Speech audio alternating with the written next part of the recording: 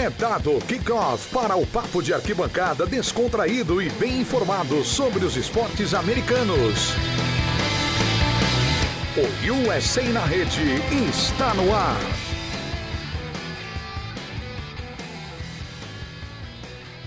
Fala galera, sejam bem-vindos a mais uma edição do USA na Rede, do portal The Playoffs.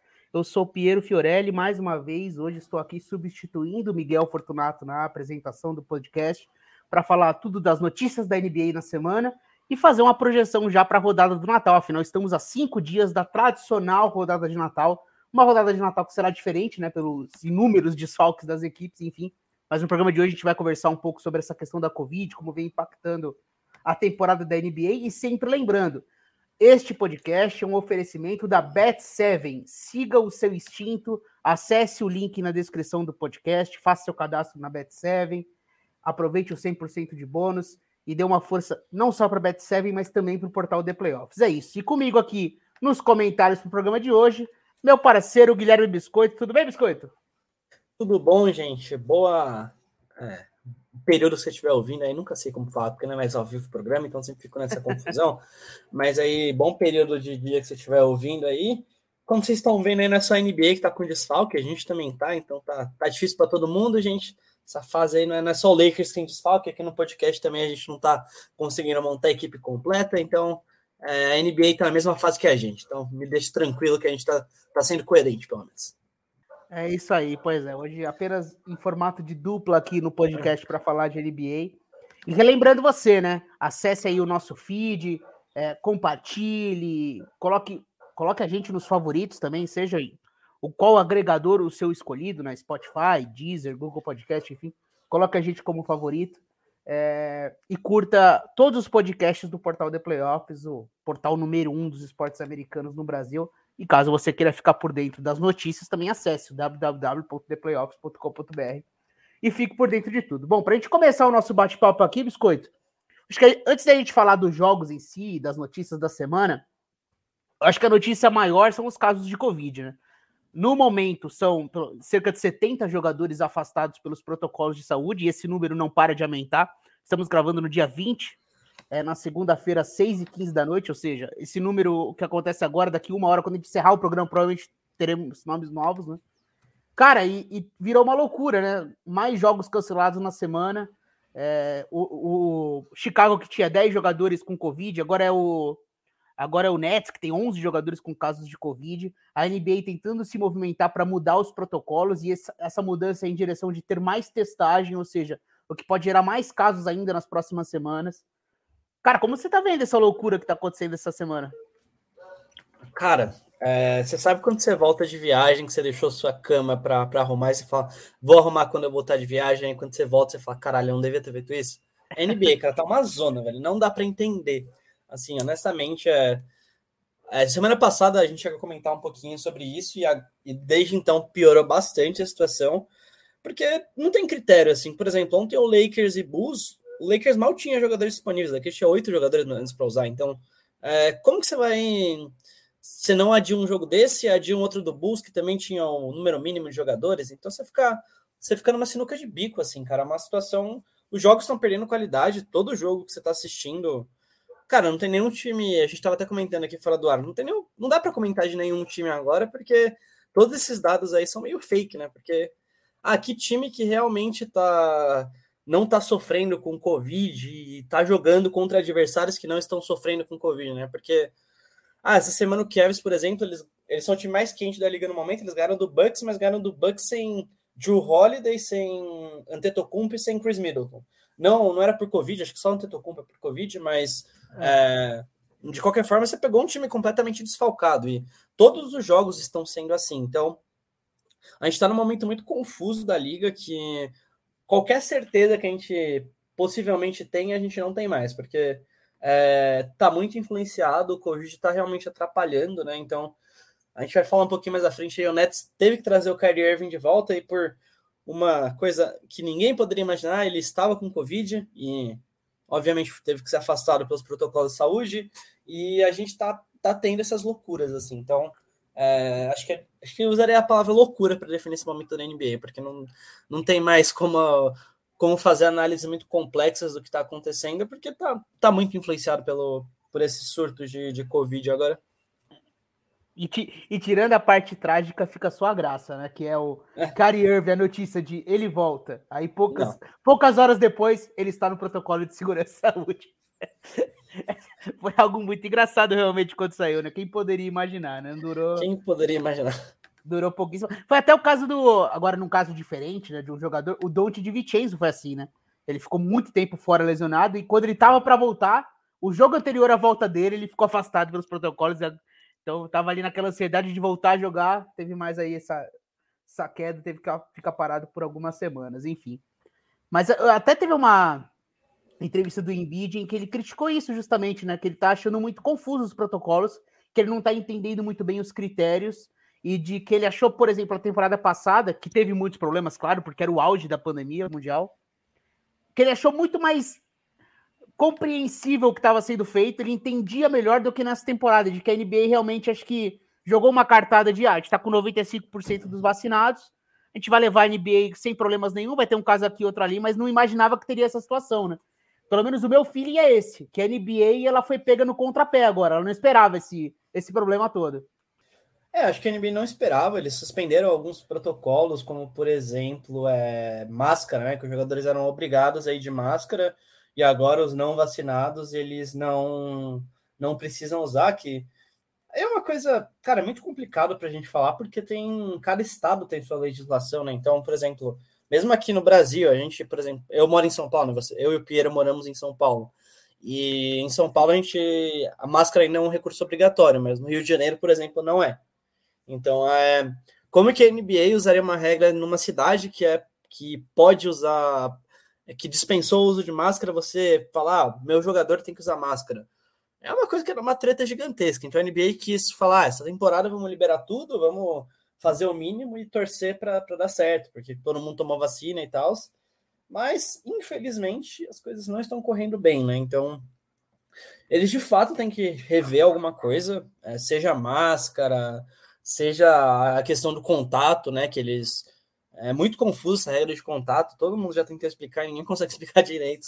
Cada podcast seu, você fica mais confuso, você lê as regras lá que eles colocaram de contact tracing. Então, acho que a NBA tem que ser mais clara e criar atitudes que ajudem a diminuir, como, por exemplo, usar máscara. Beleza, em Nova York não precisa, na Califórnia não precisa usar máscara, mas beleza, usa. O jogador da NBA tem que usar porque já é amplamente conhecido o efeito positivo que a máscara tem para conter transmissão e então acho que a NBA tem que partir por esse caminho, né, para ser mais conservadora, porque ela quis ser muito arrojada digamos assim, no meio que ela estava gerindo essa parte da pandemia pela confiança na vacina, o que tá correto, né? Porque a vacina, nenhum jogador da NBA que pegou Covid teve a menor complicação, né? Os caras falam, ano passado eles reclamaram bem mais. Eu lembro que o Tatum reclamou que perdeu muito peso, o Jimmy Butler, mas nessa temporada o Embiid pegou Covid, voltou e no outro dia jogou 50 minutos com um jogo com prorrogação, assim. Então, obviamente a vacina é algo muito positivo para isso. Mas também tem o fato de você sabe que um jogador está contaminado, ele não pode jogar. E para isso a NBA deveria, acho que pelo menos máscara, assim, ser um pouquinho mais criteriosa nesse protocolo para não correr alguns riscos desnecessários, né? Então acho que vale muito a pena para a NBA fazer isso. E os jogadores vacinados, eles não precisavam passar por testagens diárias, né? Não sei exatamente qual era o período, mas agora eles estão mudando isso, né? Falaram, não, a gente vai ter que prevenir um pouco mais no início para não ter esse contágio em massa. Então vai aumentar o número de testagens, o que em teoria deve aumentar o número de casos, né? O que deve aumentar o número de desfalques. Falando isso na teoria, mas talvez a prevenção possa prevenir contágios maiores. Enfim, tem uma discussão toda, mas a realidade é que a gente já está de saco cheio de falar sobre isso, a gente não queria conversar sobre isso. De certa forma, o esporte é uma forma da gente aliviar nossa cabeça e pensar em algo, não é banal, mas fora dessa realidade dura do dia a dia. Enfim, sim, estamos aqui novamente em dezembro de 2021, tendo que debater isso. Sei que é chato, sei que ninguém quer ouvir sobre isso, mas infelizmente não tem como a gente fugir disso. Sei lá, 1/5 da liga está contaminada no momento, uma coisa maluca, 70 jogadores. Enfim, o número só aumenta, então a gente teve que bater esse papo. E agora a gente vai fazer vamos repassar jogo a jogo da rodada de Natal, mas a gente vai fazer um pouco diferente. Ao invés de falar exatamente do jogo, a gente vai falar um pouquinho do jogo, mas projetar como chega cada time para esse jogo, olhando para a temporada. E aí a gente fala porque os jogos eles vão ser impactados pelos números de desfalques, né? Tem jogos que vão ser mais legais, que talvez tenham os melhores jogadores em quadra, e tem outros em que a gente não sabe nem se vai ter jogo, né? Como vai ser o jogo Nets Lakers? A gente não sabe ainda, os Nets não tem jogador para jogar, então a gente vai fazer de uma forma diferente. E eu escolhi aqui para a gente abrir essa nossa conversa, Biscoito, de começar pelo Phoenix Suns e Golden State Warriors, que é o terceiro jogo da noite, acontece às 7 da noite, porque são as duas melhores campanhas da liga, e são times que, em teoria, chegam com seus principais jogadores disponíveis. O Warriors um pouquinho mais abalado, né, porque tá com o Jordan Poole e com o Andrew Wiggins nos protocolos, a gente não sabe ao certo quando eles voltam, né? Talvez um deles possa voltar para a rodada de Natal, mas no momento os dois estão fora. É o segundo e terceiro maior pontuador da franquia, né? E o Warriors que não terá ainda o Klay Thompson. A gente fala disso daqui a pouco. Enquanto no Phoenix Suns teve a volta do Devin Booker na semana, ele que teve uma lesão na posterior da coxa, perdeu ali 2 ou 3 semanas, voltou contra os Hornets. Então, de desfalque do Suns, apenas o Kaminsky, o Abdul Nader e o Darius Saric, ou seja, nenhum grande jogador impactando na rotação do time. E eu separei aqui alguns números, Biscoito. Então, o Phoenix Suns é o sexto em ataque, em rating ofensivo, terceiro em defesa, terceiro em net rating, enquanto o Warriors é o quarto em ataque, primeiro em defesa, segundo em net rating. E os dois times têm uma característica diferente de como eles pontuam, né? O Warriors é um time muito voltado para o arremesso de 3 pontos. O Warriors é o terceiro time que mais tenta arremesso de 3 pontos.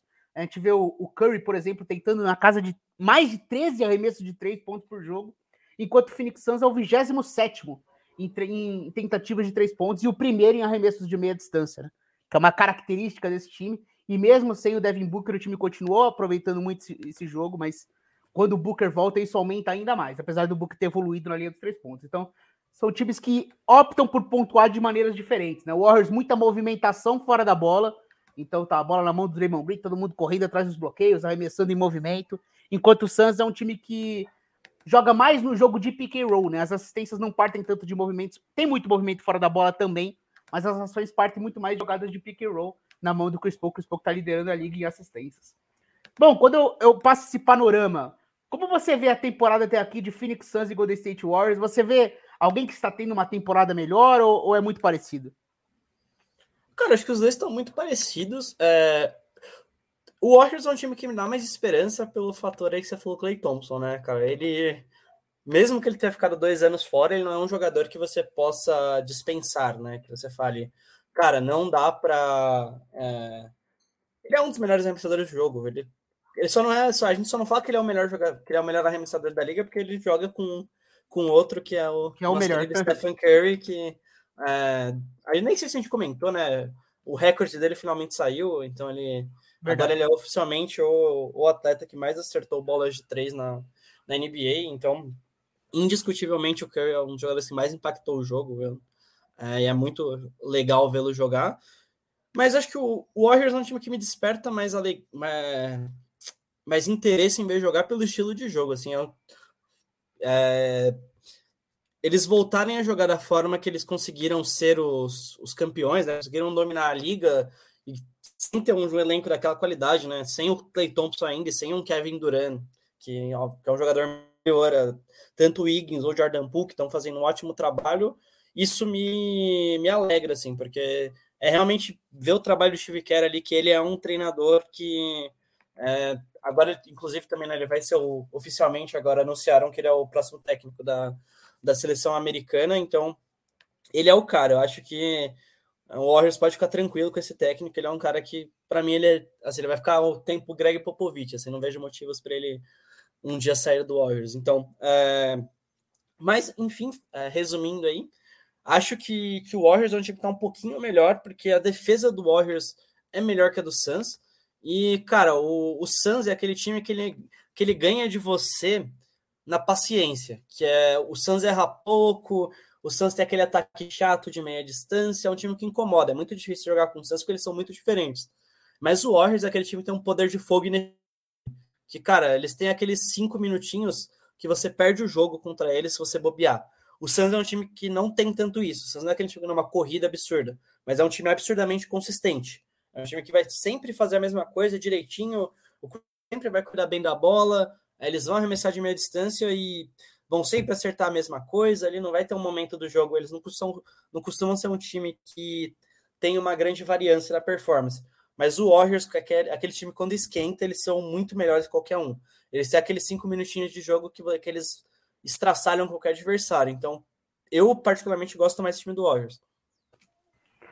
Sim, é que o Warriors é o time, de certa forma, ele é a novidade da temporada, né? A gente nunca pode tirar isso da nossa cabeça, né? Assim, por mais que o Warriors seja uma notícia velha, obviamente é o time que dominou a década da NBA ali, principalmente Sim. após o Miami Heat do LeBron, né? Teve o título do Spurs e aí começa a era Cleveland Cavaliers versus Warriors, mas de domínio completo do Warriors, né? O Warriors poderia tranquilamente ter vencido 5 títulos em sequência. Venceu 3, mas um foi lesões muito marcantes que aconteceram na final contra Toronto. Obviamente não tô tirando mérito, mas assim, colocando como um panorama. E aquela virada histórica para Cleveland. Mas Sim. O natural seria, olhando o que foi o Warriors, uma dominância de 5 títulos consecutivos. Então não dá para dizer que é uma novidade. Mas depois das 2 temporadas passadas, tinha muita dúvida. Realmente, será que esse time vai voltar a ser o que era? Pô, os caras estão jogando tão bem que meio que, pô, será que eles voltaram? Então, eu acho que dá meio que essa sensação geral de que o Warriors é o time a ser batido, até porque tem a volta do Klay Thompson. Então, antes da gente entrar de eu, pelo menos, comentar um pouco mais sobre o Phoenix Suns, eu queria falar sobre o Klay Thompson, porque a notícia é, pelo menos antes da temporada, todo mundo falava, né? A ambição é a rodada de Natal, talvez um pouco antes da rodada de Natal. E a notícia da semana é de que o Klay Thompson tá pronto para jogar, tá 100% já. 100% não, assim, em termos físicos ele tá pronto, não tem ritmo ainda, né? Clinicamente ele não tem mais nenhum problema. Exato. Se precisasse jogar um jogo amanhã, ele jogaria com tranquilidade. A questão, ele já assinou na D-League, né? Tá fazendo alguns treinamentos ali. Então ele, em teoria, tá pronto para jogar, mas o Klay Thompson disse que parte dele, a ideia de que ele não quer voltar ainda, ele quer voltar em janeiro, porque ele quer voltar já como titular e jogando 30 minutos por jogo. Ele não quer ter aquele movimento gradual. Ele quer entrar e já tá próximo ao time, e o time não tem que se adaptar muito a ele, e ele sim se adaptar ao time. Então, essa é a notícia, de que o Klay Thompson tá pronto para jogo, mas ele não deve jogar na rodada do Natal, e muito provavelmente só joga no início de janeiro. Como você recebe essa notícia? Gosta da ideia do Klay de, pô, não quero vir do banco, não quero vir gradual, não quero nada. Eu quero simplesmente voltar, jogar meus 30 minutos por jogo e voltar a ser importante pro time. Cara, achei interessante isso, né? Porque ele... Foi o que o Kevin Durant fez, né? O Kevin Durant na temporada... Ele saiu do Warriors com aquela lesão no tendão de Aquiles. Aí a temporada estava rolando, ele não ia jogar a temporada, mas aí tivemos a bolha e ele tinha a chance de voltar na bolha. E aí ele falou, não quero voltar na bolha, eu quero voltar realmente quando eu estiver 100% fisicamente. E acho bom para ele, porque assim, o esquema ele conhece, cara, o Klay Thompson jogou grande maioria da carreira dele nesse esquema, né? Então ele sabe o que ele tá fazendo e acho bom para ele também não tirar o momento, apesar do Jordan Poole não estar mais jogando por conta do Covid, né? Para não tirar o momento do que tá funcionando, né? Então acho que ele esperar, talvez seja melhor para ele não ter que tirar como pode dizer, tirar a poeira, assim, sabe? Ele vai, não, já tô pronto para jogar, já tirei a poeira, vamos que vamos, não vou precisar jogar 10 minutos aqui, eu quero realmente estar no meu ápice para voltar. Então achei bom, e obviamente isso foi feito também porque o Warriors está no melhor momento deles na temporada, né? O Warriors é um time, tá ali nesse momento em segundo no Oeste, então eles não têm que apressar a volta do Klay Thompson, mas ele tem essa escolha de fazer isso. Nós vimos nos últimos anos, né, essa questão toda envolvendo o Zion e esses jogadores que tiveram lesão. Nada é mais frustrante para jogador, a gente vê isso nas entrevistas, quando tem restrição de minutos. Isso deixa os caras totalmente enlouquecidos, né, de estar no momento bom do jogo. Não, mas peraí, a gente combinou com você que só joga 6 minutos em sequência, você tem que sair agora. Então isso vai frustrando os jogadores. Talvez o Klay Thompson, ele queira voltar sem amarras. Simplesmente escolha do técnico, óbvio. Não acho que ele vai entrar e jogar 35 minutos por jogo, mas pelo menos o Klay Thompson me parece não querer passar por esse procedimento de restrição de minutos, né? E além do Klay, outro desfalque que ainda não voltou a jogar, mas que também em teoria tá pronto, é o Wiseman, né? E esse já é um pouquinho mais difícil, né, Biscoito? Te imaginar como vai ser esse encaixe, porque o Wiseman já é um jogador muito diferente, né? do que porque o Warriors começa com o Kevin Looney, né? Mas a maioria do tempo joga sem um pivô, né? Ou joga com o Draymond Green como 5, ou joga como o Bjelica como 5, enfim. A ideia é dar aqueles 15, 20 minutos com o Kevin Looney, no início do primeiro e do terceiro quarto, alguns momentos ali do segundo e do último quarto, mas em geral jogar sem pivô. E o Wiseman, ele rompe com tudo isso, né? E ele foi um dos jogadores mais difíceis de encaixar no sistema da temporada passada. Então esse é um que eu já acho que talvez o Warriors vai pensar com mais cuidado como vai utilizar na temporada, né? Sim, porque, como eu falo, o Klay Thompson sabe jogar nesse esquema, o Wiseman não sabe. Ele teve muitos problemas na temporada passada, assim, o Warriors encaixar o Wiseman. Tentou de tudo e o time melhorou quando ele saiu, né? Quando ele se machucou e acabou... Até porque, né, Biscoito, eles tentavam jogar igual, né? Troca a marcação, ele vai defender fora, ele vai jogar no estilo Warriors, a gente não vai proteger ele, a gente vai colocar ele, forçar a entender o estilo Warriors. Coloca a bola na mão dele, faz ele tomar decisões no perímetro, e pareceu demais para ele, pareceu pedir um pouco demais. Era um novato, e, cara, obviamente isso também é algo que a gente tem que ponderar muito, né? Porque, pô, difícil você chegar no esquema complexo como é o do Warriors sendo novato e querendo que você já seja defenda igual o Draymond Green, assim, não vai rolar, né? Então, e não sei se o Warriors tem a paciência pro Wiseman agora, né? Porque é um time que, pelo menos nesse momento, eu acho que é razoável você considerar que o Warriors quer ganhar um título. Eles têm completa condição disso nesse momento. Não seria estranho você falar, o Warriors vai ter nessa temporada campeão ou ao menos uma final aí. Então, como que você vai encaixar o Wiseman nesse ambiente competitivo de alto nível que ele não pode errar? Ele não tem mais esse tempo de errar. E aí é uma sinuca de bico pro Steve Kerr. O Klay Thompson é fácil colocar. O Klay Thompson já conhece tudo, é tranquilo, mas o Wiseman é um cara que vai ter uma curva de aprendizado ali que eu não sei se o Warriors vai topar. Então, não me surpreenderia se nesse momento, por exemplo, cara, o Warriors tentar alguma troca envolvendo o Wiseman e o Kuminga, que voltou a jogar, né? Jogou ontem, anteontem, e fez 26 pontos. E o Kuminga, cara, ele é muito bom defensivamente. Muito bom mesmo, cara. O novato, nesse sistema de troca-marcação, meio que... Ele me parece um jogador perfeito pro sistema Warriors, defensivamente e cortando em direção à cesta, né? Precisa melhorar o arremesso, mas ele me parece um projeto interessante pro Warriors. Eu acho que o Warriors pode tentar, por exemplo, uma troca ali, Cara, você troca o Wiseman mais algumas coisas por um Jeremy Grant da vida aí, que tá disposto, tá para ser trocado, né? Então, pô, o Jeremy Grant é uma coisa boa ali, seria um bom Warriors, né? Porque ele faz esse papel... E o Pistons tá horrível, né? Eles precisam fazer alguma coisa pro futuro, né? Pô, você tem o Cade Cunningham, que é ótimo, mas os outros meninos, assim, nenhum desperta muito... O Killian Hayes não rolou. Não rolou. Ele não consegue fazer cesta. O Sadiq Bey é um cara interessante, mas enfim, vamos falar do Pistons, né? Mas acho que o Warriors, o Wiseman é um candidato a ser trocado, pelo menos na minha opinião. Sim. Bom, é isso. E, assim, em comparação, uma coisa que eu achei interessante, o Warriors tem apenas 3 jogadores com médias médias de 2 dígitos em pontuação. São Curry, Andrew Wiggins e o Jordan Poole. De resto, são todos jogadores que têm abaixo de 10 pontos de pontuação. Em comparação ao Phoenix Suns, por exemplo, o Phoenix Suns tem 8 jogadores com pelo menos 2 dígitos em pontuação. Talvez isso sinalize um pouco de que o Warriors... Mas o Suns só tem um jogador acima de 20, que é o Devin Booker, É porque o Warriors ele tem, obviamente, um peso muito maior na pontuação do Curry, né? O Curry ele tá tendo uma temporada impressionante e é o jeito que o time joga. E como eu falei, ele tá arremessando quase 14 bolas de 3 por jogo, né? Mas tem isso também. Eu acho que o Warriors precisa de um jogador para aliviar a pressão em termos de pontuação em momentos importantes. E o Suns também tem esses problemas, óbvio, né? Quando não joga o Booker, o time fica um pouco mais sobrecarregado em termos de criação de arremesso em meia quadra. Mas assim, olhando agora como torcedor aqui, que tá completando os jogos do Phoenix Suns, eu tô muito impressionado com a temporada do Suns, sinceramente. É um time que joga muito parecido com o da temporada passada em termos de jogadas. Você vai reconhecendo o que o time quer fazer. Você sente que o jogo... Parece que toda jogada que vai começando a acontecer, você sabe como ela vai terminar.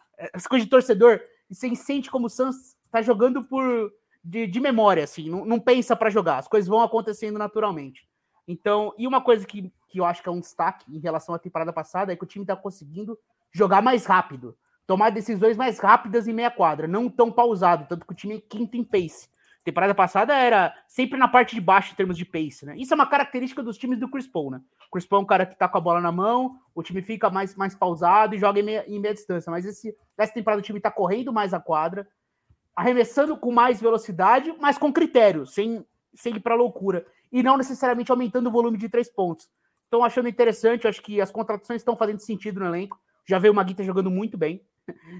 Ele é um cara que ele vai ser beneficiado por esse sistema de joga defendendo em drop e atacando no pick and roll. É o que ele sempre gostou de fazer. Então, você não obriga ele a fazer coisas fora do que ele não sabe fazer. Então, ele tá encaixando super bem nesse sistema. E o Landry Shamet também tá jogando bem, vindo do banco ali, arremessando de 3. Tá esquentando com o decorrer da temporada. Então, assim, em termos de time do Phoenix Suns, eu acho o Suns muito seguro. Então, na temporada regular, eu sinceramente acho que o Phoenix Suns tá até superando as minhas expectativas do que em relação à temporada passada, né? Tá sendo muito impressionante ver o Phoenix Suns jogar. Bom, acho que é isso, né? A gente pode passar para o próximo jogo, né, Biscoito? Bora! Bom, pra gente seguir aqui, a gente vai seguir mais uma vez no Oeste, continuar no Oeste, com o jogo que fecha a rodada de Natal, que é o Utah Jazz e Mavericks, seguindo mais um duelo Oeste contra... Esse jogo aí vai ser meio triste da gente falar, né? Porque o nosso querido Luka Doncic está machucado e não vai jogar, então aí já... mas ele não tá fora ainda, né, do jogo, né? Da rodada de Natal, né? Ele tá... anunciaram, mas... Ele tá day to day, né? Então, mais uma vez hoje, tem um jogo hoje à noite, ele não joga. E o Porzingis também tá day to day. Talvez os dois possam jogar, né? Isso, quem tá fora do jogo realmente é o Josh Green, o Red Bullock e o Maxi Kleber. Esses estão no protocolo de Covid. Esses 3 estão no protocolo de Covid. Doncic e Porzingis estão em outra parte do jogo, né? O Mavericks que tá tendo uma temporada abaixo das expectativas, óbvio. E abaixo das expectativas... Antes de a gente falar de Utah, Biscoito, um número para você. Sempre você comentava... Quando a gente começou as lives do Livecast, você sempre colocava o Mavericks tem o melhor ataque da história da NBA. Lembra que tinha toda aquela brincadeira você com o Tigas tirava uma onda porque estatisticamente, em rating ofensivo, por 100 posses de bola, o Mavericks tinha o melhor ataque da história da NBA. Focado no Doncic e naquele sistema do Carlisle. Curiosamente, agora a gente tá com o Luka Doncic ainda tem o Porzingis. O time fez mudanças, é claro, mas é justificável esse time ser o 21º em rating ofensivo? Cara, é porque o nosso querido Luquinha não está jogando todos os jogos. Ele está arremessando um pouquinho pior do que ele já costumava arremessar. Ele está arremessando 30% ali dos 3, né? Aproveitamento ruim dos 3 pontos.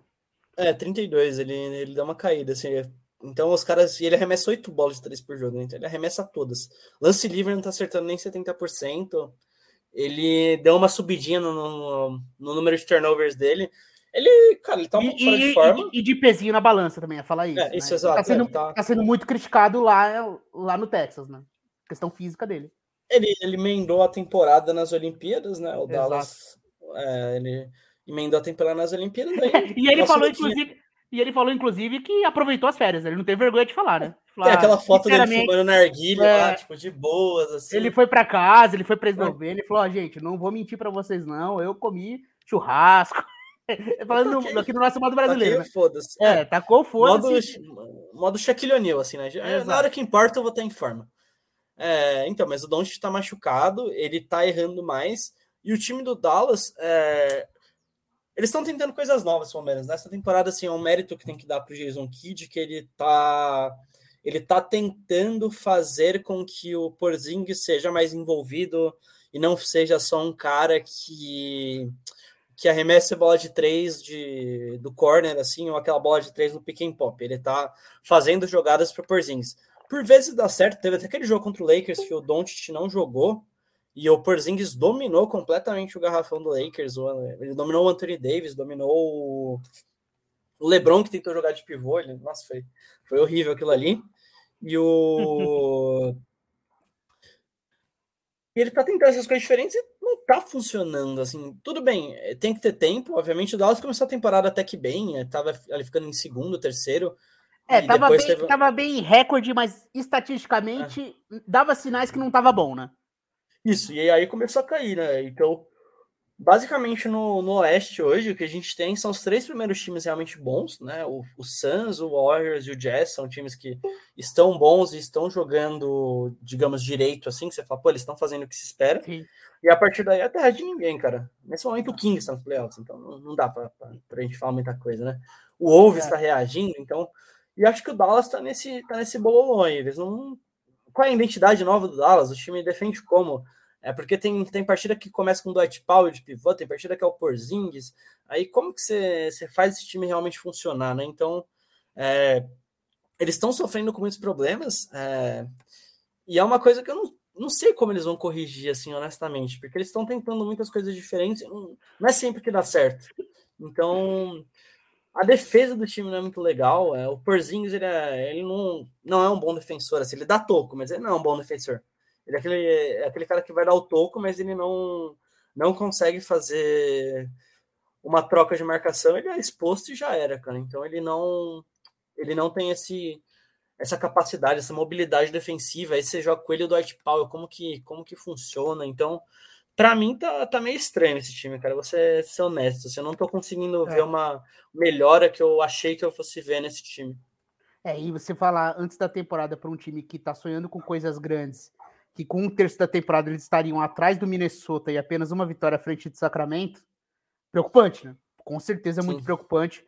E lembrando sempre, cara, é importante ficar entre os 6 primeiros. É importante fugir do play-in, porque imagina você entrar num play-in em que você tenha que disputar com Lakers e Portland, por exemplo, né? Por 2 vagas, tendo que jogar 2 jogos. Então, assim, Dallas ele precisa acordar, porque é importante ficar entre os 6 primeiros. Então, essa questão física do Doncic, aqui a gente tá brincando, é claro, mas a gente viu o quanto impactou para a carreira do Jokic, ele tá bem fisicamente. Então, eu acho que o Doncic ele vai precisar melhorar fisicamente para poder ajudar esse time de Dallas. Em contrapartida, o adversário dessa partida, né, Biscoito, é o Utah Jazz, que assim, tá em terceiro no Oeste, com uma campanha 29, né? Por enquanto, né? Tô falando da segunda-feira, que é o dia que a gente tá gravando e tal. O Suns com 24-5, o Warriors 24-6 e o Utah com 29. Ou seja, tem aí uma diferença de 5 jogos de derrotas, né? De diferença. Então o Utah tá em terceiro com uma separação, mas estatisticamente é o Utah que a gente conhece.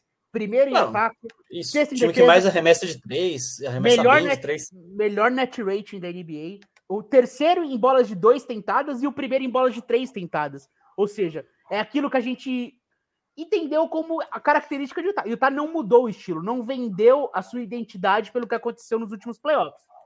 Então, é um time que oferece a meia distância para os adversários, protege o aro e protege a linha dos 3 pontos.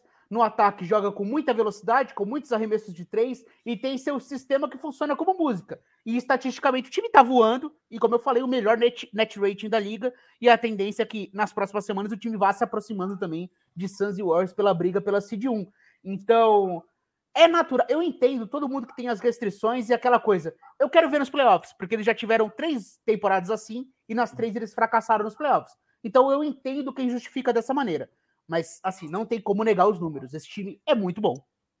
O Utah é muito bom e tá fazendo o que a gente espera deles. Eu acho que quem está fazendo o que a gente não espera, no caso, é o Warriors e o Suns, que estão acima das expectativas. Mas eu até acho que eu falei aqui no começo nas apostas, acho que eu apostei no Utah para ficar em primeiro na conferência. Eu acho que eu também. Eu acho que o time que temporada regular, sistema de jogo funciona naturalmente, né? Então, para mim, esse é um time que não merece muitos comentários, que estão fazendo exatamente o que se espera deles, assim. Jogando bem, o Donovan Mitchell tá metendo as bolas difíceis dele, mas é aquele negócio. A gente já viu isso muitas vezes. Vamos ver nos playoffs, literalmente isso.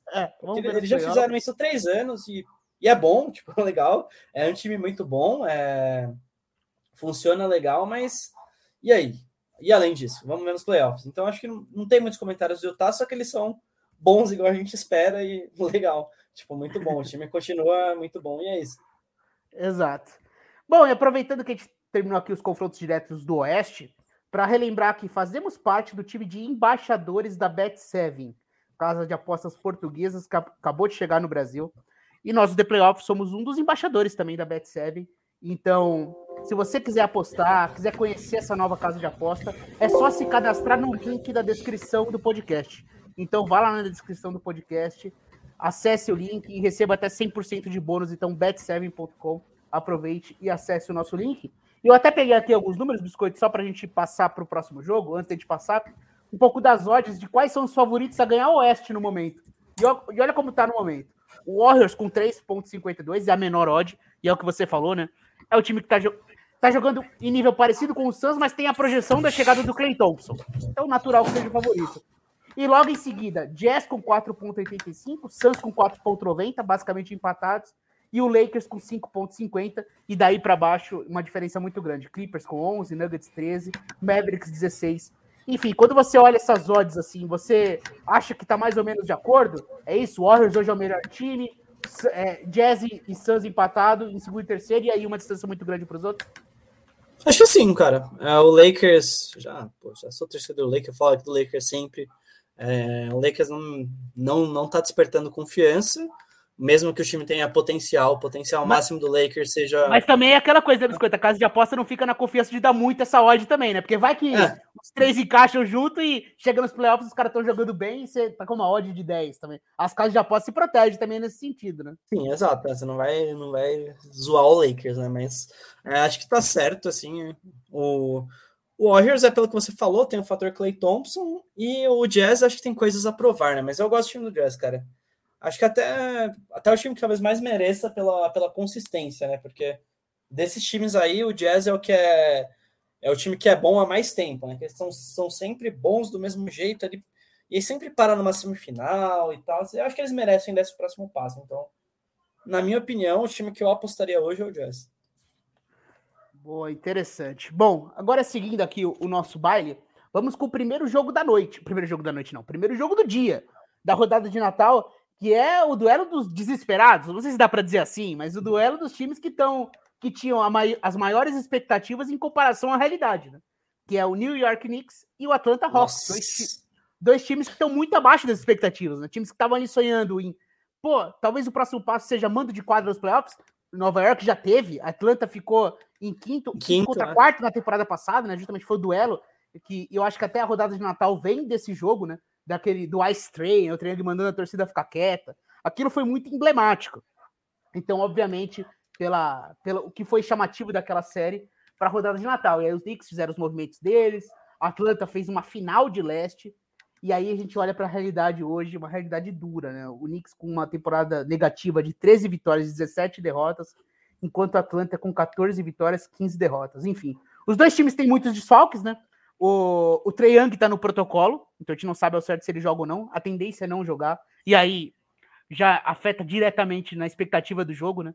Porque a grande história era a volta do Trae Young ao Madison Square Garden na rodada de Natal. Os passarinhos lá, porque ele... Exato, que teve toda aquela coisa dele ter uma fobia, né? Exato, e aí foi muito... O duelo Atlanta e Nova York foi muito legal nos playoffs, e seria interessante ver esse jogo, mas a tendência é que o Trae Young não jogue. E além deles, pelo lado de Nova York tá sem o RJ Barrett, sem o Quickley, sem o Toppin, sem o Kevin Knox e o Quentin Grimes. Esses são jogadores na questão do Covid. E uma novidade, daqui a pouco eu falo sobre isso, mas antes de falar sobre os Knicks, falar um pouco sobre os Hawks. O Hawks é o time que tem o melhor aproveitamento da linha dos 3 pontos na temporada, é o segundo melhor ataque, e mesmo assim o time tá com uma campanha horrível. Mas aí o motivo talvez esteja aqui, né, Biscoito? 26ª defesa. E o time que, não sei se dependia, mas tinha no DeAndre Hunter, talvez a grande figura defensiva da reconstrução de Atlanta. Tanto que na noite de abertura teve um Dallas e Atlanta, em que o DeAndre Hunter anulou o Doncic. E aí, esse time agora vai jogar muito, e a temporada é muita expectativa. No fim, o DeAndre Hunter machucou gravemente, tá fora da temporada, e esse time não existe defensivamente, né? Então, eu acho que esse está sendo o grande drama para Atlanta, né, Biscoito? Segunda vez, né, do André Hunter. Temporada passada ele ficou com uma lesão no joelho, e nessa temporada ele tá com uma lesão no pulso que deve tirar ele... Acho que não tira ele da temporada, mas ele vai ficar um bom tempo fora, ele deve voltar só em fevereiro. Exato. Então ele é o melhor defensor do time, né? Ele é o wing, bom defensor, é o grande wing do time, né? Aí o problema do Hawks é achar a rotação, né? Porque eles têm muitos jogadores bons. Eles têm se bobear, um dos times mais profundos da NBA, assim, em termos de elenco. Sim. Que você tem uns 10, 12 caras que dá pra jogar sempre. Você tem os que jogam, e você tem o Kevin Huerter, você tem o da Gallinari, você tem o Lou Williams, você tem o Ken Reddit, você tem jogadores que, pô, o cara tem condição de jogar. O Onyeka Congo, né? que não tá jogando. Ele é o que eu acho que tá fora da temporada, né? Que ele teve uma lesão bem séria. Não, mas ele voltou, tá jogando. E ele é bom. Mas, cara, é um time que tem... Não sei explicar o Hawks, assim. É o time que eu gosto. É divertido ver jogar. O Trae Young é um dos caras mais divertidos de ver jogar. Só que eles têm apagão, assim. Eles têm câimbra mental, às vezes, assim. Cara. Você vê, eles estão ganhando um jogo, jogando bem, aí, sei lá, do nada, assim, eles perdem um jogo meio inexplicavelmente. E eles... Teve aquele momento, né, Biscoito, na temporada em que o Trae Young deu uma entrevista dizendo que ele tá percebendo que é chato jogar a temporada regular, né? Que o time que jogou a final do Leste não consegue achar motivação. Gente, pelo amor de Deus, o que o Atlanta ganhou pra ter desmotivação com a temporada regular? É um bando de moleque, pô. Phoenix Suns conquistou com 200 anos, teve um baque horrível de perder uma final da NBA e tá com a melhor campanha da liga. Isso não cola também, né, Biscoito? Falar que o time não tá motivado, pô. O que o Atlanta ganhou pra estar desmotivado, né? Exato, né? O Trae Young ele é meio falastrão. Ele teve ali no começo da temporada, ele sofreu com a mudança de regra, né? Que, cara, basicamente, em 20% das posses de bola do ano passado, que ele tinha a bola na mão, ele terminava ganhando uma falta. E esse ano esse número caiu, quando eu vi o número, estava em torno de 3%.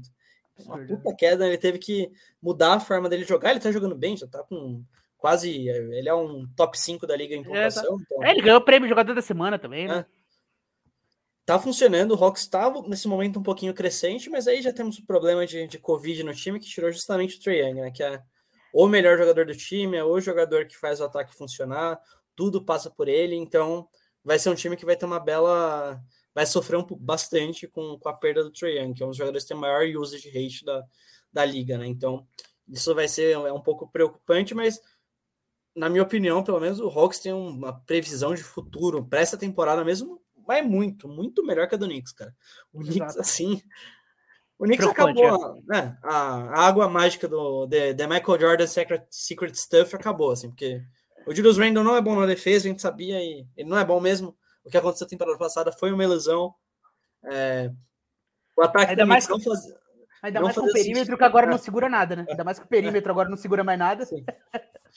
O RJ Barrett não é o novo sei lá quem, assim, o time tem valores interessantes, mas claramente a temporada passada foi um ponto fora da curva que ninguém consegue explicar, assim, é uma vaca em cima da árvore, né, então você não sabe explicar, então o Knicks está sofrendo muito, a defesa de perímetro do time é horrível, um dos times que mais cede bola de 3 na NBA, e é fácil jogar contra o Knicks, assim, não é mais aquele time que a galera, puta, temos que jogar contra o Knicks, os caras vão sangrar pode estar perdendo por 20, que os caras não vão desistir do jogo. 23º em defesa, Biscoito. Exato, é uma das piores defesas da liga e nada funciona, o ataque é horrível, o ataque tem que jogar com os reservas, né? E teve a treta do Kemba Walker, que saiu da rotação, voltou para a rotação, tira casaco, coloca casaco, então não tá funcionando muito, cara. Não tá, assim, o Knicks dá um time disfuncional, assim, eles quiseram gastar muito dinheiro em jogadores que não deram tanto retorno, como o Evan Fournier ali, que ele é bom, mas o Evan Fournier é bom para ser a quarta opção de um time. O Knicks falou, não, agora o ataque é seu. Aí não dá muito certo, né? Sinceramente, eu achava o Fournier bom jogador de Orlando. Depois de ver em Boston e em Nova York, eu já não tenho certeza se ele é tão bom assim, sinceramente. Olhando pro que ele ganha, né, óbvio, né? A relação ao salário e eu acho que talvez ele não... Porque ele produz muito pouco em termos de playmaker, de criação. Ele é um péssimo defensor. Então você fica muito pelo arremesso de 3 dele e a pontuação. E quando não vem, ele não traz mais nada para você. Então, eu acho que esse tipo de jogador, eu não sei o quão importante ele é. E é interessante, né? A gente achou realmente que foi um movimento interessante de apostar mais no ataque, mas se você for pensar, é um Kemba em baixa, um Fournier que vinha mal no Celtics, talvez a gente tinha uma esperança que talvez ilusória nesse time, realmente, né? O único jogador bom no ataque do time de verdade essa temporada é o Quickley, ele é o único que tá direitinho. Que eu adoro ver o Quickley jogar. O Quickley passou da linha dos 3 pontos, ele dá floater quase da linha dos 3. Ele é muito bom nos floaters, é um jogador interessante de assistir. É que ele é um pouco baixo, né? Mas ele tem braços longos. Se ele fosse um pouquinho mais alto, acho que ele seria um jogador ainda melhor na NBA. Enfim, o Toppin também é um jogador legal. Talvez dá mais espaço para os garotos, enfim, né? Mas o Mitchell Robinson é um jogador que ele não aconteceu da maneira que a gente imaginava. O RJ Barrett é um jogador que talvez a solução para o RJ Barrett seja balancear as expectativas, né? Porque ele era o cara não é o que... franchise player, assim, ele Exato. era um cara que na época do draft, assim, foi meio Paulo Henrique Ganso e Neymar, né, que todo mundo falava assim, não. Quando começou a temporada do college, Biscoito, do Zion, do K-Ret, do Jamoran, todos os mock drafts colocavam ele na posição número 1, né? O R.J. Barrett era o jogador número 1, e na temporada de draft em Duke, o Zion mostrou que realmente não era só atleticismo, e ali ele ganhou o número 1. E o R.J. Barrett foi número 3, mas tinha ali disputa na vaga do Jamoran. Mas talvez se esperava que ele seria um jogador do padrão Zion e Jamoran. Talvez seja a hora de a gente ajustar a expectativa. Ele é um ótimo defensor, um jogador que tem seus momentos, mas talvez ofensivamente ele vai ser um jogador mais de Ele não função. vai ser um cara. Ele não é um cara que vai criar a jogada pro time todo. Assim, ele não é um playmaker. Assim, acho que já tá meio. Tudo bem, ele tá na terceira temporada dele, ele pode novo evoluir. ainda, claro. Pode evoluir e tal, mas assim, ele não demonstrou nada no jogo dele que você aposte nisso. Não era tipo de Amoran, que na primeira temporada todo mundo fala, caralho, big deal, hein? Esse cara aí vai ser muito bom. O R.J. Barrett, ele ainda não deu isso. Tudo bem, tem jogador que começa a despertar quando fecha esse contrato de rookie, no segundo contrato o cara evolui, ele tem tempo para evoluir, talvez tenha talento, mas até agora ele não deu nenhum indício que ele vai ser esse jogador, que vai ser o franchise player do nível do Jamoran, né, e do Zion, que a gente espera que o Zion seja. Então, eu vejo o Knicks com sérios problemas, assim. Agora eles cometeram aquele erro de se amarrar, né? Então fizeram contratos muito grandes e longos aí. O Randall já tá ganhando um caminhão de dinheiro. Ano que vem vão ter que dar extensão pro R.J. Barrett. Então o time vai começar a ficar enforcado, assim. Eles vão ficar enforcados sem ter um time bom o suficiente. Então não vejo tantas perspectivas boas pro Knicks nessa temporada e no futuro, assim. Acho que talvez eles voltaram a ser o Knicks que a gente conhece. E o Kemba voltou contra Boston, né? No jogo contra o Celtics, pelo número de desfalques, né? Aí o Kemba voltou pro jogo contra Boston, fez 29 pontos, terminou com mais 5 de plus-minus, um jogo que o Nova York perdeu, né? Ele jogou 30 e cacetada de minutos. Enfim, ele que estava fora da rotação, ganhou uma nova chance com o número de desfalques, mas enfim, né? Não sei o quanto esse bom jogo significa pro Kemba, né? Acho que é mais Nova York tá tentando procurar uma troca por ele que vai ser difícil de encontrar. Bom, vamos seguir aqui para a gente ir se caminhando para o encerramento. Bucks e Celtics, que é o segundo jogo da tarde, né? Um jogo das 4:30 da tarde. Também é um jogo que fica esvaziado, né? Porque talvez os Bucks não tenham o Giannis. Então o Bucks está sem o Giannis, sem o Bobby Portis, sem o DiVincenzo, sem o Rodney Hood. O Chris Middleton tá day-to-day essa semana, então a gente não sabe ao certo se ele vai voltar, mas aí é uma lesão não relacionada ao Covid. O Brook Lopes já tá fora da temporada, né? Pelo menos da temporada regular. É isso. Né? Mas os Bucks, é isso, né? O time, quando os jogadores voltaram a jogar, quando tá o time completo, eles são muito bons. Eles são uma máquina de jogar basquete. Então, tiveram 11 vitórias seguidas, né? Eram 11 vitórias seguidas. Aí o Giannis sai, perde um jogo aqui e ali, mas, gente, você olha em quadra, quando eles estão completos, eles são o melhor time do leste. Sim. Acho que você concorda, né, Biscoito? Não tem como tirar isso deles. Então, não sei ao certo se eles vão conseguir ficar saudáveis o suficiente para terminar na Seed 1, mas eles são o melhor time do leste. Enquanto o Celtics, 19º em ataque, 12º em defesa, 13º em net rating, e os desfalques, por enquanto, são Al Horford, Josh Richardson, Jabari Parker e Grant Williams. Tem aí desfalques mais relacionados ao garrafão, né? Ao Horford, que é titular, e o Grant Williams, que é um jogador importante vindo do banco também, ali nessa rotação de pivôs. De resto, o Celtics, Jaylen Brown voltou semana passada, né? Então tem o Tatum. O Celtics é um time que tá penando, né, Biscoito? Porque teve a mudança no comando, né? Mudou tudo. Brad Stevens virou GM, e Udoka chegou. Teve aquela crise no início da temporada envolvendo o Marcus Smart com seus companheiros de time. Aí o time melhorou, aí o time piora, aí o time melhora. Uma noite parece muito bom, na outra noite não parece tanto. O Tatum é muito bom, o Jaylen Brown é muito bom. A gente sabe que esse time tem bons jogadores, mas alguma coisa segura esse time, né? Cara, o Celtics também um desses mistérios, assim. Talento eles têm, pô, Jaylen Brown e Jason Tatum jovens, bons defensores, bons criadores de jogada. Assim, eles não têm um criador de jogada de elite, apesar do Tatum ser bom, ele não é um Doncic, ele não é um LeBron James, ele não é um cara desse nível em termos de criar jogada, de pontuar ele é um pontuador de elite, mas ele não consegue criar tantas jogadas para o seu time, né, isso.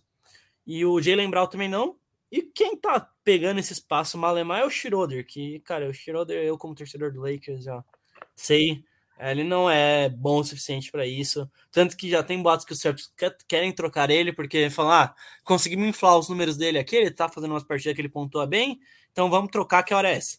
Porque a gente não vai querer pagar um caminhão de dinheiro para ele. E não dá para entender como o cara, é muito claro que o que o Celtics precisa para esse time funcionar, pelo menos na minha visão, um facilitador, um cara, armador, o Ricky Rubio, troca ele pelo Ricky Rubio, cara. Um Ricky Rubio, um Lonzo Ball, um facilitador, cara. A gente viu o quão bem, eu tô falando de um dos melhores da história aqui, né, mas o quão bem fez pro Devin Booker ter o Chris Paul ao seu lado. Porque o Devin Booker era um pouco desse cara, de dificuldade maior de criar, apesar dele ter capacidade de criação, mas eu vi isso na pele. Muitos turnovers, um pouco, às vezes, muito sobrecarregado. O Zach LaVine essa temporada também com o Lonzo. Zach LaVine também com o Lonzo. Eu acho que o Celtics precisa, não é trocar o Jaylen Brown. Cara, essa dupla ela pode dar certo junta. É arrumar um facilitador pro ataque que o Marcus Smart não é, cara. O Marcus Smart, tudo que ele não é um cara de sábias decisões no ataque. Ele é o contrário disso. Ele só pega a bola e arremessa, me dá muita Exato. Raiva. Ele é um excepcional defensor.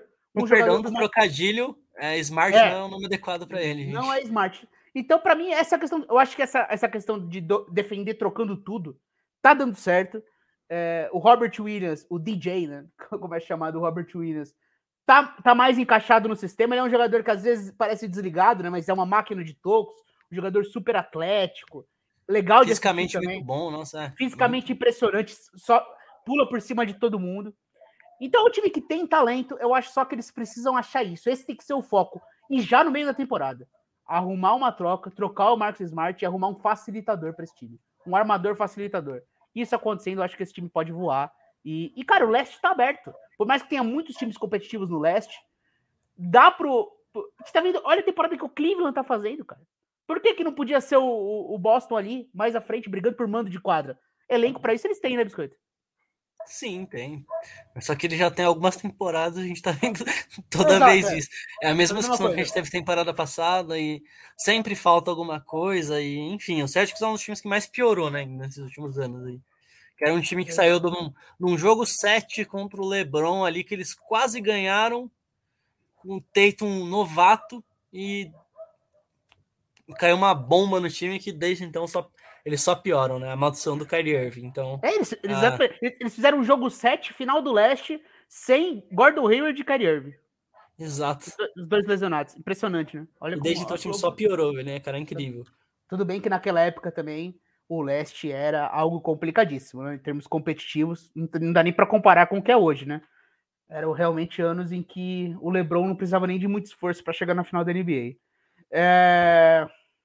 Bom, é isso, né, sobre esse jogo. O Bucks, como a gente falou, né, até difícil falar porque eles são atuais campeões, merecem o respeito de um atual campeão, mas sem Giannis, provavelmente fora do jogo, não tem muito o que falar desse time, a não ser que quando eles estão completos, eles são muito bons.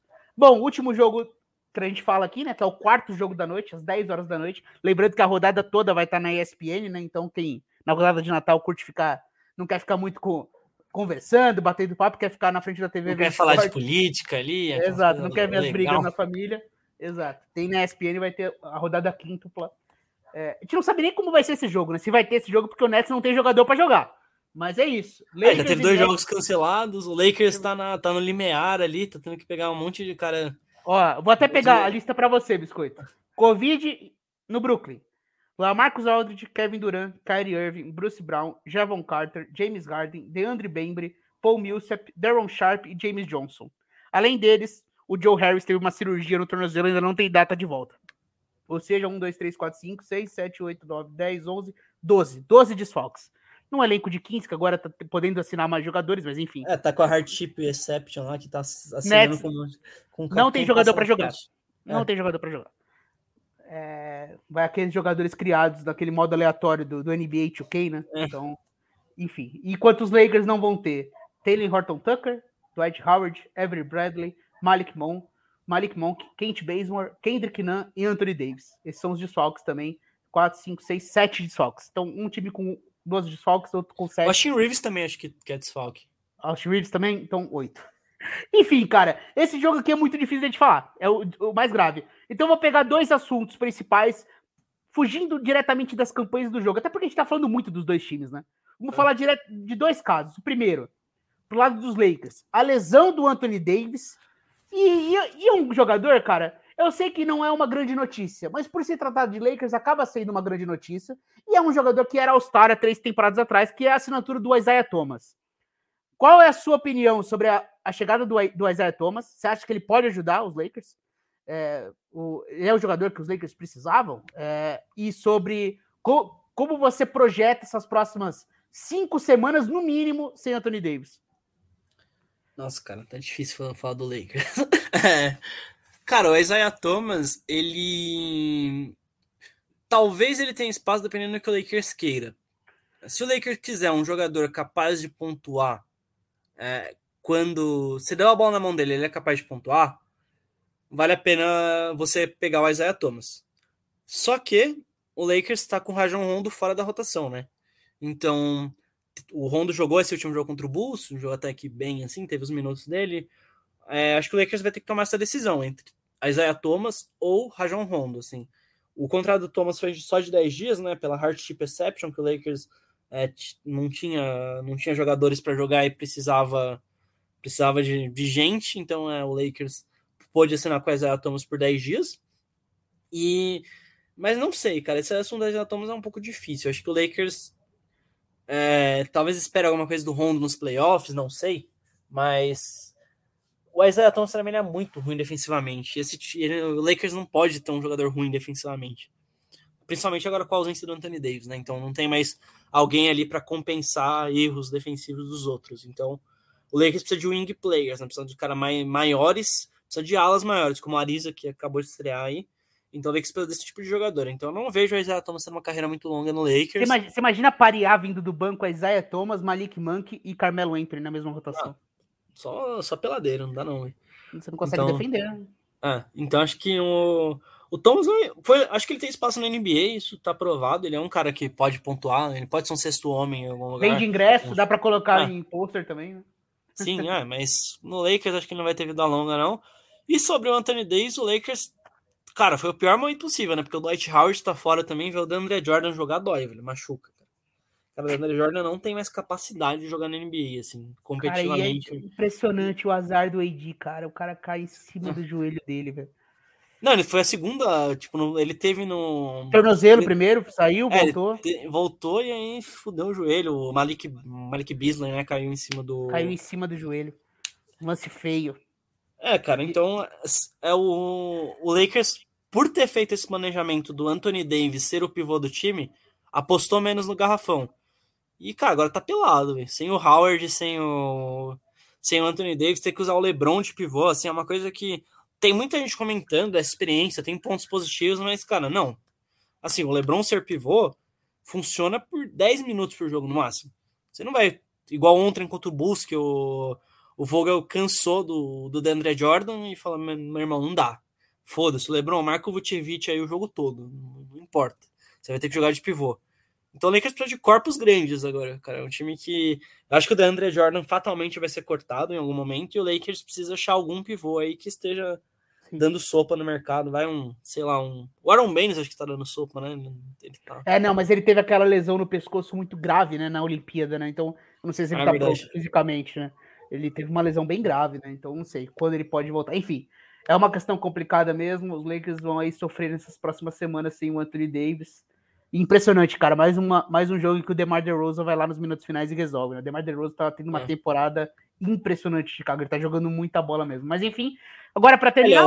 Ele é o jogador com o maior número de pontos. Ele é o Mr. Clutch dessa temporada, né? Ele é o cara que tá mais marcando pontos no quarto período em jogos que são decididos no clutch time. No clutch time, exato. E o senhor da meia distância, né? Tá fazendo o que quer, tá jogando muita bola realmente. E para finalizar, agora é oficial, né? A volta do Kyrie Irving apenas para os jogos fora de casa. Uma opinião, a gente já conversou sobre isso no programa passado, então quem quiser ouvir nossa opinião sobre isso, tá no programa passado. Como você interpreta essa notícia, Biscoito, olhando pelo ponto de vista da franquia? No início da temporada, o Sean Marks, todo mundo falava o seguinte, a gente não quer desviar a atenção. O nosso objetivo é ser competitivo e com o que a gente tem, a gente é competitivo. A gente não precisa do Kyrie Irving pela metade. A gente precisa dele 100%. Aí a gente olha com o time em primeiro, ou seja, os Nets não estão desesperados em termos de tabela. Tudo bem, estão tendo que colocar o Durant para jogar 37 minutos por noite. Não é o ideal, mas enfim. Em teoria, o time não está desesperado. Está em primeiro lugar. essa volta do Kyrie, levando em conta tudo que foi falado antes, que o time não queria colocar ele nessa situação, você interpreta como algo, estamos colocando mostrando que ele tá bem fisicamente para ele ser um ativo de troca, ou não? Ou é simplesmente, realmente, estamos precisando dele, eu quero diminuir a minutagem de Durant e James Harden? Cara, essa é uma questão difícil. Tudo que eu falar aqui é só um palpite sem exato, muito embasamento. Exato. Aparentemente, a relação, pelo que é divulgada na mídia, a relação dele com o Durant, com o Harden não saiu muitas notícias, tá melhor. Então ele está conversando bem com o Durant, eles estão se entendendo, então talvez seja uma tentativa de volta, porque eles devem ter alguma esperança que nos playoffs. Eu acho que eles sabem que nos playoffs eles precisam do Kyrie Irving para eles serem campeões. Isso eles têm claro, assim. É muito claro pro Nets que eles não vão ser campeões se eles não tiverem o Kyrie Irving. Por melhor que o Durant e o Harden sejam, eles não vão ser campeões sem o Kyrie Irving. Então, eu acho que eles viram, tá chegando mais ou menos aí na metade da temporada, já foi 1/3, então já estamos caminhando, cada time tem 30 jogos dos 82 que eles vão fazer, então acho que eles estão pensando, estamos caminhando para metade da temporada, a gente está tranquilo, a gente é líder da conferência, então o Nets, o máximo que pode cair, acho que é para segundo, assim, o Nets não vai cair, o Nets não vai ser ameaçado de mando de quadro em nenhum momento, eu acho. Então, exato. Eles falaram, beleza, acho que vale a pena começar a testar isso, porque nos playoffs a gente precisa dele. Bom, é isso, vamos aguardar a cena dos próximos capítulos. E é isso, gente. Foram todos os jogos. Agora, para finalizar, é só o nosso momento famoso aí com o Biscoito. Preparou alguma coisa para hoje, Biscoiteiro? Eu não preparei. Quem preparou foi o Rico. O Rico ganhou a Fazenda. Merecidíssimo, mais merecido que o título do Warriors. Então, parabéns ao Rico. E de férias com ele já tá vindo, hein, gente? É dia 13 de janeiro, eu acho. Se eu não estou enganado, então, deixa eu ver aqui, dia 13 costuma ser quinta? É isso, dia 13. 13 de janeiro, teremos de férias com eles de volta, então eles são Lakers, né, porque o Lakers foi o time que mais trouxe ex essa temporada, então, já, para quem tá vendo a temporada do Lakers, o programa vai ser tão caótico quanto essa temporada, então estejam preparados. E a possibilidade de Lexa no BBB te chama atenção ou não? Essa eu não vi, mas eu não gostei tanto da Alexa quando ela apresentou o Soltos em Floripa. Eu achei ela muito... que fizeram a substituição Boca Rosa por Lexa na segunda temporada, né? E honestamente eu achei que ela ficou devendo. Assim, não é Pablo Vittar, não é Felipe Tito, não é MC Carol. A MC Carol também tá cotada pro BBB, né? Ela tem boas chances ali. Acho que a MC Carol... prefiro a MC Carol do que a Alexa no BBB. Tá aí, então para você ficar ligado na cobertura de férias com ex e Big Brother, sempre fique ligado no USA na Rede. Bom, é isso, gente. Valeu, Biscoito. Até a próxima. Até a próxima, Piero, meu querido. Espero que... não sei se semana que vem a gente faz programa, né? Porque ano novo aí, gente. Então, Feliz Natal a todos aí, porque semana que vem já é o Natal, né? Então, não foi Natal nessa sexta, né? Quinta, sexta? Exato. Sábado, né? É isso, sábado. Natal é sábado. Feliz Natal a todos. Se eu não estiver no programa aqui da semana que vem, feliz ano novo. E aí a gente conversa depois, espero que com menos casos de Covid na NBA, todo mundo aí, eu pelo menos vou tomar minha dose de reforço logo no ano novo, eu tô elegível a partir do dia 2 de dezembro, então tomarei minha dose de reforço rápido para que a gente consiga aí, quem sabe, não vamos prometer aqui, mas o The Playoffs organizar seu grande evento de final de NBA em algum bar, então vamos torcer para isso, gente. Exato. E é isso aí, eu sou elegível para minha dose de reforço também no meu aniversário, dia 27 de dezembro, ou seja, isso é um belíssimo presente de aniversário, chegar com a dose de reforço e reforçar para todos vocês. Galera, vamos lá, vamos se vacinar. Fiquem ligados agora, por exemplo, em São Paulo, eu não sei quais outras regiões, mas mudou para 4 meses o período, então você não precisa esperar 5 meses para sua dose de reforço. No Brasil todo já. No Brasil todo. Saúde, já soltou. Então pronto. Então, se você tomou a segunda dose há 4 meses, vá no seu posto, apresente sua carteirinha, faça ali o agendamento, enfim, e vacine-se para você curtir o Natal e o Ano Novo protegido e seguro.